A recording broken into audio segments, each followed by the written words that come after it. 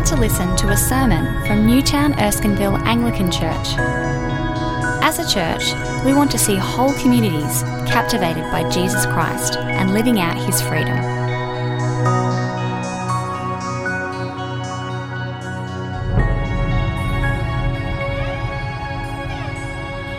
Hi everyone, please join me if you get out the leaflet that you got on the way in.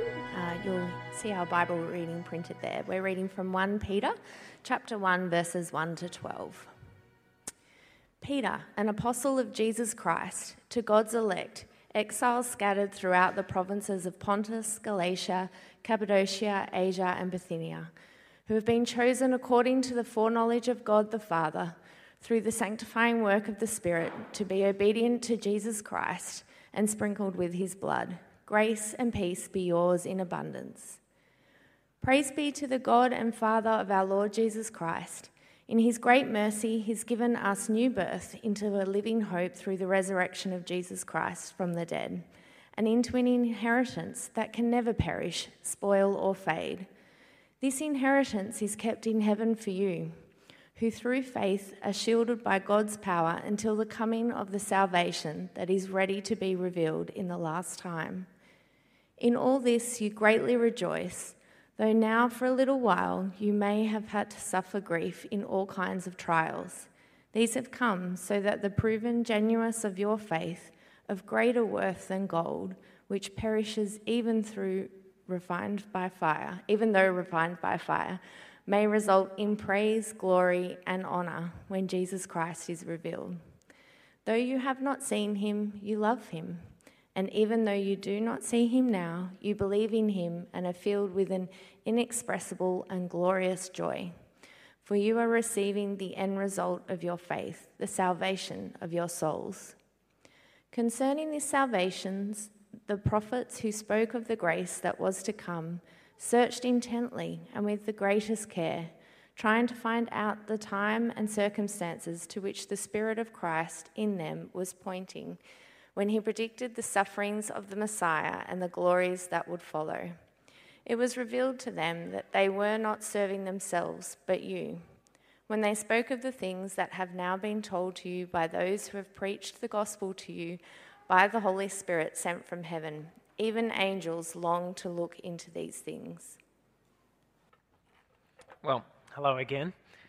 I remembered the thing I was going to mention, which is that on Tuesday, on Anzac Day, if you're at a loose end and if the weather is fine and you feel like coming and helping me move mulch, there is a whole lot of wood chip mulch that was kind of dumped by the arborist truck, and they didn't dump it in the way I'd hoped. So, if you feel like a bit of extra manual labour, come and let's move some mulch. Tuesday, I'll get at it at some time in the morning, I think. There you go. Great offer. I'm going to pray. It actually is a great offer. It's a beautiful space back there. And if you come and there's less than 3 of you, I'll buy you a coffee. There you go. Let's pray. Father, thank you for this incredible letter, 1 Peter. As we begin to look at it together now, would you please teach us and teach us of your Son and what it means to live in the light of his coming and his coming again. Amen. Well, today, if you're here for the first time, it's a great time to be here, because today we begin a new series of sermons and Bible readings on one of the true gems of the New Testament, the first letter of Peter, 1 Peter as it's called, 1 Peter. It is a letter from the Apostle Peter, Jesus' close and trusted companion, the leader of the disciples, who failed Jesus at the end, but who Jesus then restored and reappointed as leader of his people, who became the first leader of the Church of Rome, and who later followed his master to execution by the Romans. Tradition has it that he was crucified upside down. This is a letter from him, though he never talks much about himself, actually. And it's written to churches in what it was then called Asia Minor, basically modern Turkey or Turkey. as it's now called. So that very accurate geography there, that bit, basically. The churches in there is where he's writing to, and it was a circular letter meant to be relevant to lots of churches in that area. But 1 Peter is not just a general letter to all Christians everywhere and every time. No, the Christians Peter writes to, they actually had a lot in common because they shared life in the Roman world. There was a world ruled by Roman power and Roman assumptions in which the figure of the emperor was ever present. It was a world with slaves and masters, patterns of honour and shame, very different assumptions about men and women and all sorts of things. And these realities of the Roman world are very present in 1 Peter. At the very end of the letter, chapter 5, verse 13, Peter writes this. This is right at the end. He says, "She who is in Babylon, chosen together with you, sends her greetings, and so does my son Mark." She who is in Babylon is not some particular woman that everybody in Turkey knew. It is a code. It's a not too complicated code, actually, for the church in Rome. She who is in Babylon means the church in Rome.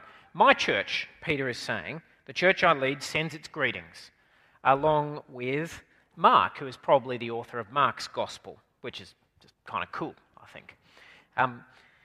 But Peter calls Rome Babylon because he's making a spiritual point. See, Rome, he is saying, is like the Babylon of the Old Testament, the ultimate evil empire, which destroyed Jerusalem and sent the people of Israel into exile. The story is told a number of points in the Old Testament. And that theme of exile is also why Peter calls Rome Babylon, because his image for the churches he's writing to is an image of exile. In verse 1, did you notice he calls them God's elect, exiles scattered. The word for scattered there is literally exiles of the diaspora, which means the dispersion. It was a way of talking about the Jewish exiles sent into kind of the wider world. And Peter's saying the churches he's writing to are somehow like the Jewish people scattered by the power of Babylon. Now, we could talk about this for ages, and we're going to watch this theme as we go. For now, though, I just want to notice that all of this ought to make this letter really interesting for us. You see, Peter was writing to people who were not at home in their world. People who, because of their Christian faith, didn't fit in. He was writing to people who felt at odds with the powers that be, with the way the world worked, and the structures of power that kept the cogs moving. And that's something that ought to draw our attention, I think, because this is the kind of thing that we may increasingly feel as well. I don't want to overestimate this point. It's mostly pretty easy to be a Christian in Australia. Much easier than many, many places around the world. Much easier.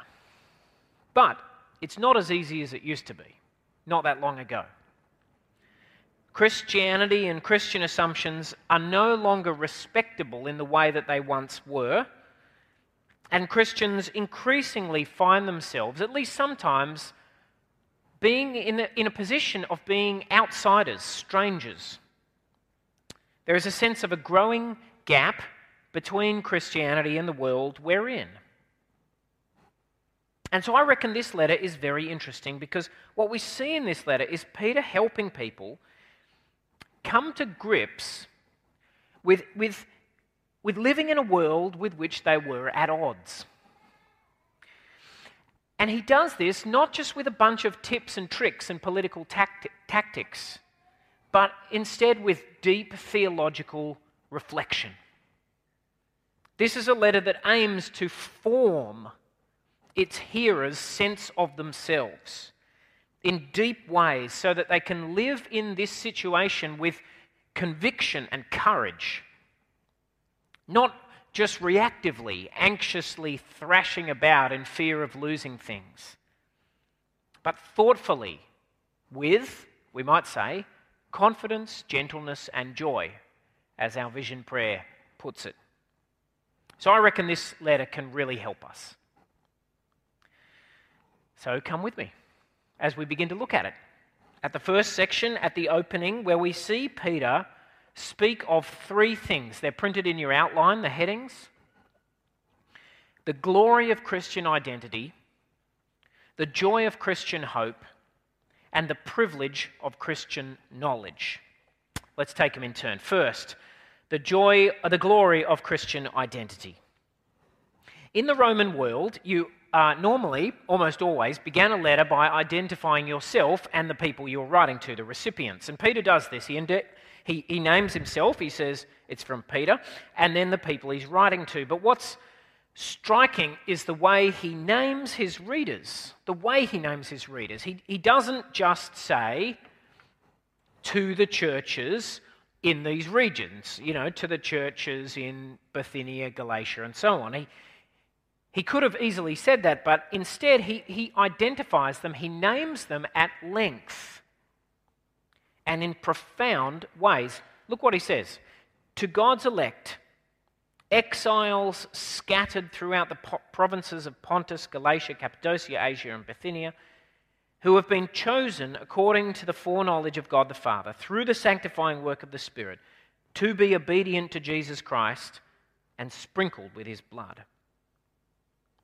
What Peter is doing here is he's identifying his readers, his hearers, most of them would have just heard the letter read, in a way that will also teach them something about themselves. He wants them not just to know that this is a letter written to them, but he wants to help them understand who they really are. There are two sides to what he says there. On the one hand, he calls them God's elect. They are the objects of God's special choice, his election, his purposeful plan to make of them something magnificent. And this is what he expands in verse 2. Did you notice how he does that? He describes this as the work of the God who is Trinity, Father, Son, and Spirit, chosen according to the foreknowledge of God the Father, through the sanctifying work of the Spirit, to be obedient to Jesus Christ, the Son, sprinkled with his blood. This is the one God who is Father, Son, and Spirit. And that's what it means for them to be chosen. But on the other hand, Peter names them exiles. Exiles scattered throughout the regions of Pontus and Galatia and so on. An older English version translates this strangers and aliens. The idea is that they are people who are not at home, who don't belong here, like the Jewish exiles living as foreigners in strange lands after Babylon wrecked Jerusalem. Chosen exiles, elect strangers. That's who I'm writing to, says Peter. That is who you are, Christians. That's who you are, Christians. That's who you are. That's your identity if you have faith in Jesus Christ. Chosen strangers. How do you feel about that? Notice what Peter has done here. He is writing to people wrestling with some kind of experience of dislocation. People whose Christian faith had distanced them from their families and friends and society. It had created difficulties and tension. And his response is not just to downplay this or minimize it. No, his response is to tell them that actually it makes perfect sense because they are exiles. You don't belong here really, says Peter. These places and communities, Pontus, Bithynia, Sydney, Australia, they're not your home, really. But the reason for this, he says, is something magnificent. See, at the same time, he wants to say this is all because of something magnificent. It is because you belong to God. You belong to his purpose, his pleasure, his glorious plan to form a people for himself, to cover and cleanse an obedient people through the sacrifice of Jesus and the Holy Spirit. We don't have time to get into those terms enough, but they deserve long attention and meditation But this is who you are, he says. This is where you belong, and so you're inevitably an exile and a stranger here and now. One of the ways this letter is going to challenge us, we see it here right at the beginning, is with how much we have invested in being at home here, in belonging. We invest a lot. Sometimes, quite literally, we pour money into homes sometimes. But we also invest a great deal of time, energy, labour into fitting in, into being recognised at work, among colleagues, friends and family. I think Peter challenges us all to hold that a little more lightly. Because if we have come to Jesus, then we have in fact been chosen for a different purpose, a different belonging that in one way or another will make us strangers here. But only because it is glorious. Glorious. Feel the weight, feel the glory of the way the Bible tells us to understand ourselves here. You see, identity is about the names we accept for ourselves. Identity is about the names we accept for ourselves. And brothers and sisters, do you hear the names you are asked to accept for yourself? Chosen according to the foreknowledge of God the Father, sanctified by the Holy Spirit, to be obedient to Jesus Christ and sprinkled by his blood. Those are your names. You are entitled to find yourself in those descriptions. We could dwell on this, I think, for a long time and stay with it, but we need to press on because in the second section of our passage, Peter goes on to help us understand what this identity means for life here and now. Now, this is a dense and rich passage, this next section. It's actually all one sentence in Greek through to verse 12, I think. But I think the best way to take it in is by seeing that its main theme is the joy of Christian hope. Peter wants us to see that the certain goodness of what lies ahead, the certainty and the goodness of what is coming, can fill our lives with real joy even in the midst of difficulties here and now. He begins with praise, verse 3. Praise be to the God and Father of our Lord Jesus Christ. In his great mercy, he has given us new birth into a living hope through the resurrection of Jesus Christ from the dead. Peter sums up what it means to be a Christian here in terms of new birth into a living hope. And this takes place, he says, through the resurrection of Jesus from the dead. Notice this, won't you? The resurrection is absolutely central to salvation. It's not an afterthought to prove that the cross was quite good, right? It's the saving event at this point in Peter. Because it's the resurrection of Christ from the dead that is the ground of our confidence and salvation. New birth is possible and Christian hope is living because Jesus is really alive. He is the real living future. His boundless life is the key to everything that follows and all the confidence that Peter expresses here. And what he does is he goes on to describe this future, this living hope in terms of an inheritance, verse 4, and into an inheritance that can never perish, spoil, or fade. This inheritance is kept in heaven for you, who through faith are shielded by God's power until the coming of the salvation that is ready to be revealed in the last time. Two things can stop somebody receiving an inheritance. One is if the inheritance itself deteriorates.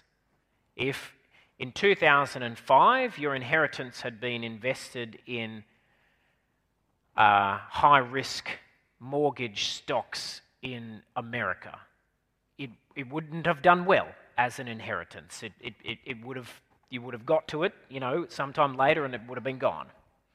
An inheritance can deteriorate. It can get eaten away and worn down over time. But Peter says, not this inheritance. That cannot happen because this inheritance is as sure and permanent as the life of Jesus. And so it cannot perish, spoil, or fade. The Greek is this series of three emphatic terms, as if it's almost like saying imperishable, incorruptible, indefatigable, something like that. It's not going anywhere, Peter's saying. But the other thing that can stop a person receiving an inheritance is if they fail to reach it, if they don't make it to the moment that they will receive it. But that too, Peter says, won't happen. Because through faith, did you see what he wrote? You are being shielded by God's power. What an incredible phrase. You are being shielded by the power of God. You are being protected so that you will reach the inheritance. That's quite a thought. For now, though, I just want to stay with the sense of confidence we feel here. Peter wants us to be deeply, profoundly confident in what lies ahead of us.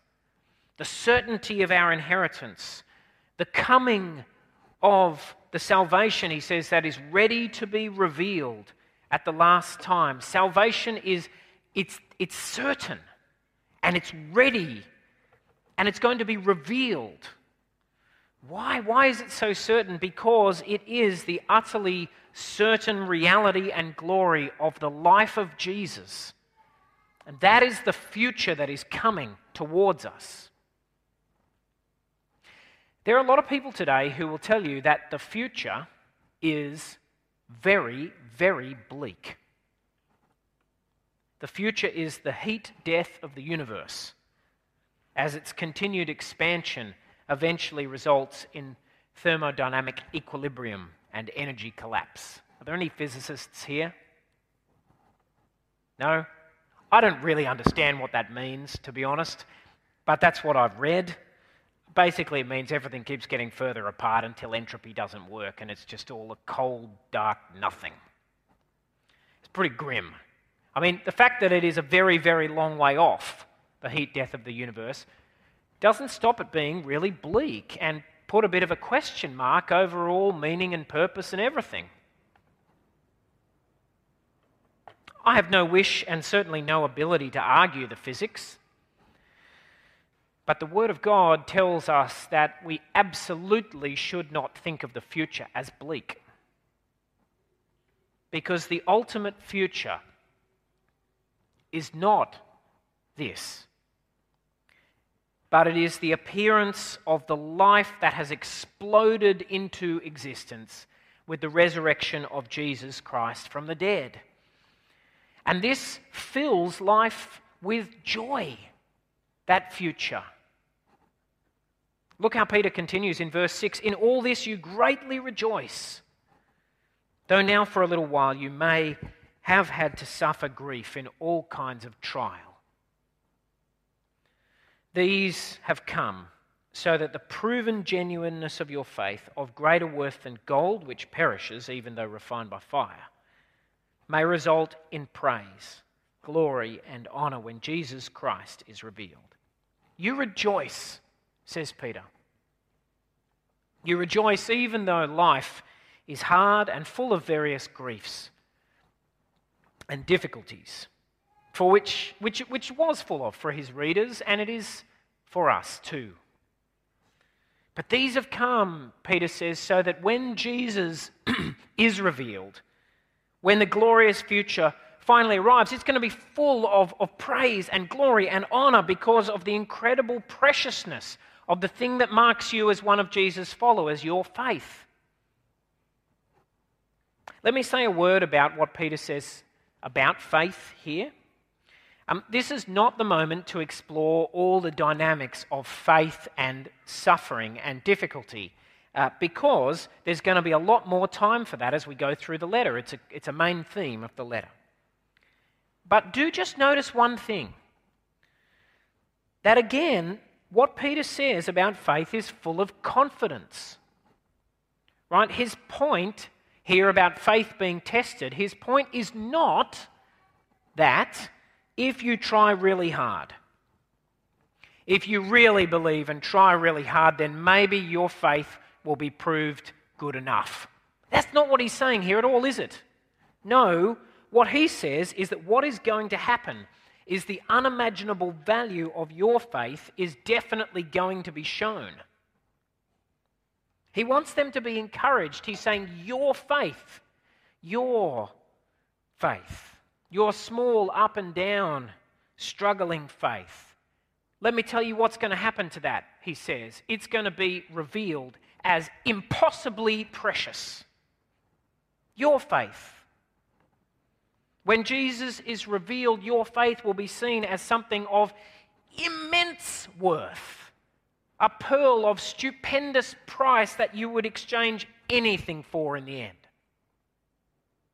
There is a real confidence in Peter's words here, that what the trials his readers are going through, and he does not minimize them, he knows them, what those trials are going to do is they're going to reveal something precious.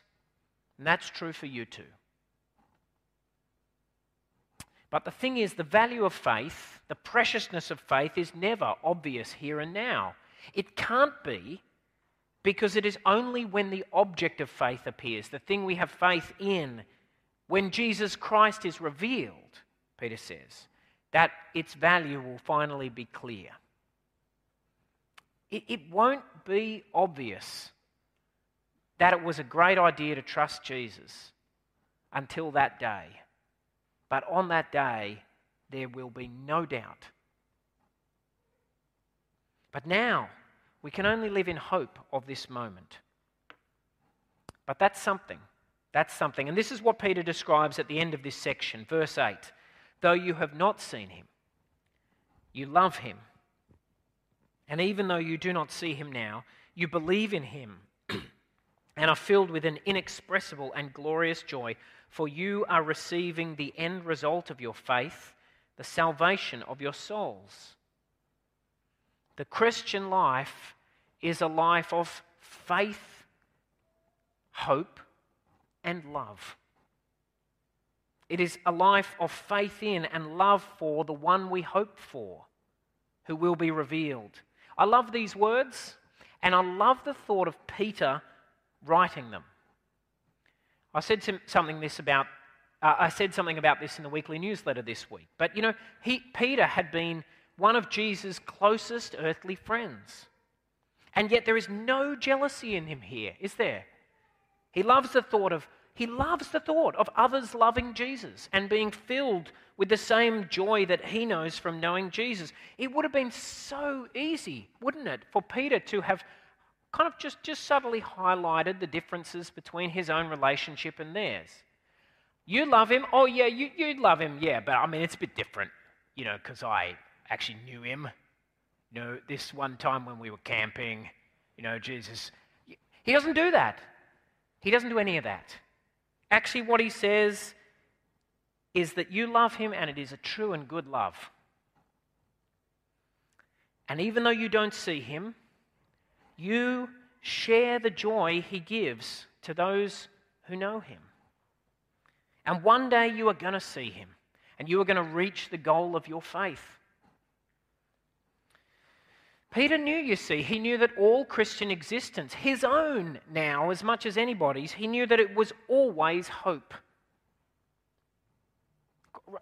Do you have this really deep in you, brothers and sisters, that Christian faith is not all about, or even mainly about, what we receive here and now? It is hope. It is a life of love that's looking for fulfillment. It's love for Jesus Christ and the faith that he will come again, and that love will be fulfilled in a way that it isn't now. And the joy of Christian hope is in the end simply that the future is that promise. It is Jesus Christ.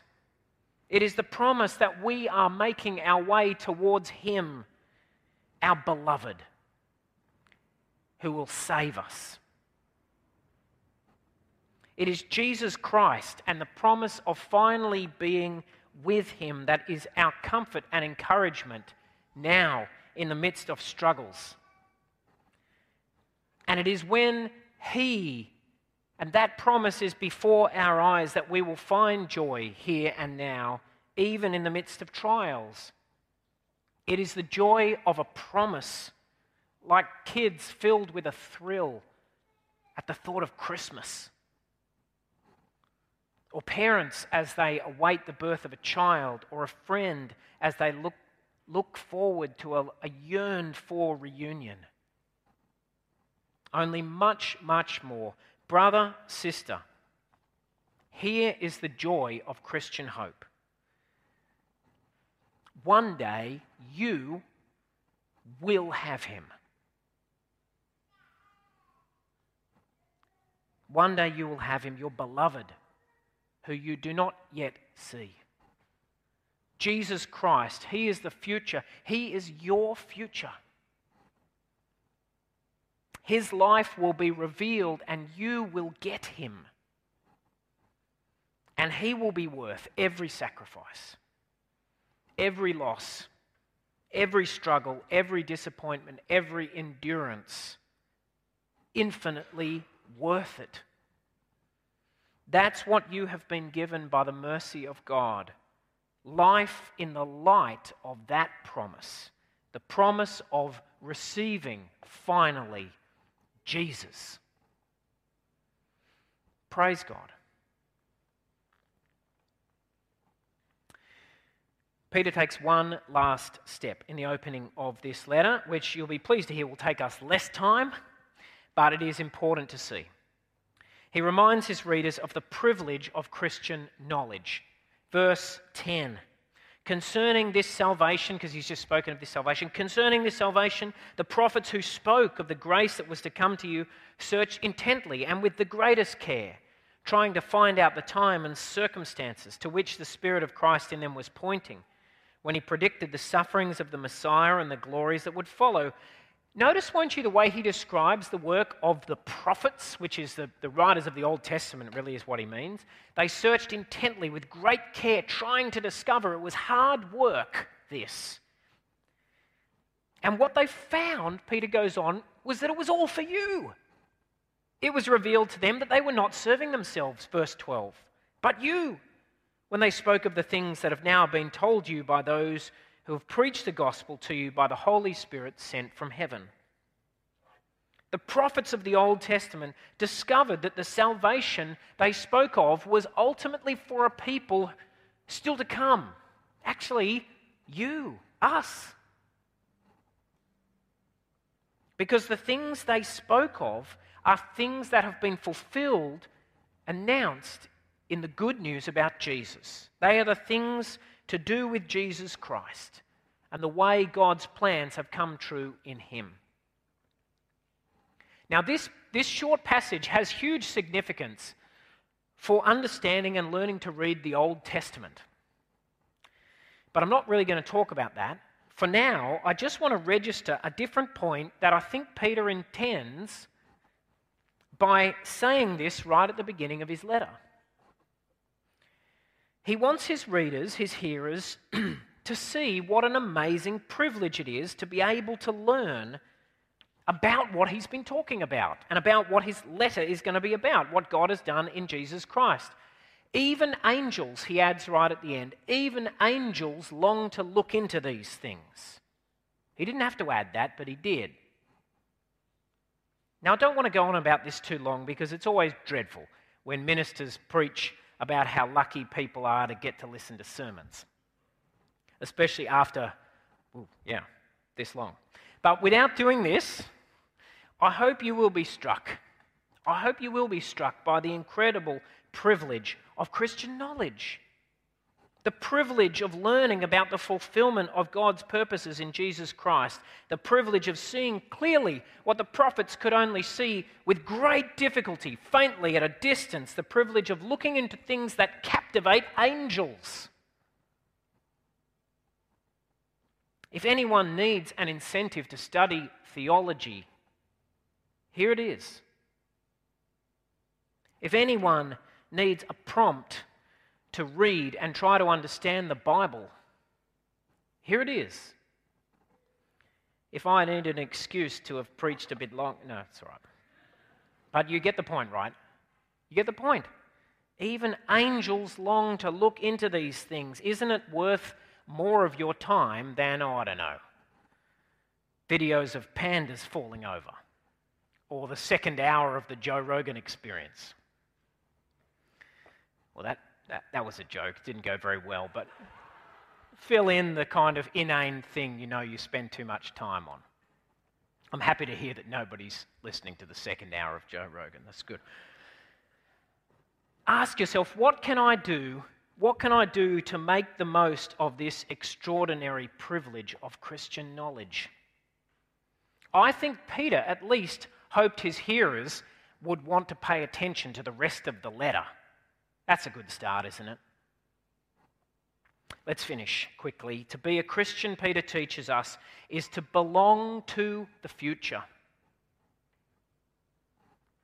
It is to have your identity, your sense of yourself, your love, your heart, your attention captivated by the one whose salvation is coming, the one who is the salvation that is coming, Jesus Christ.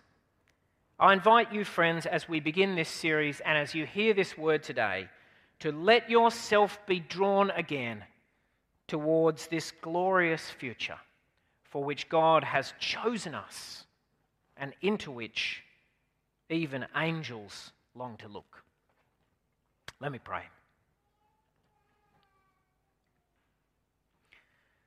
God of hope and grace and mercy, we praise you for giving us new birth into a living hope through the resurrection of Jesus from the dead. We praise you for the certainty of that inheritance that lies before us, that inheritance which is your Son, the one we love, who is our salvation. Make the image of his coming and the sureness of that promise so firm and so fixed in our minds and hearts that it is a joy even here and now in the midst of difficulty to serve you, to seek obedience, and to long for your appearing. In Jesus' name we pray. Amen.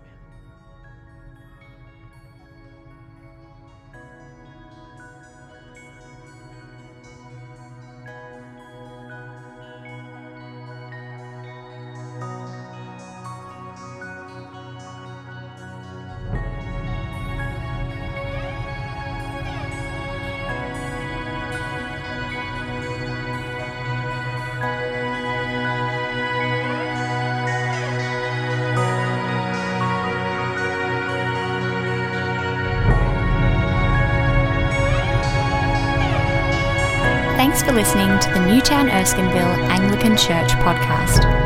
For more audio content and information about our church, please visit neac.com.au.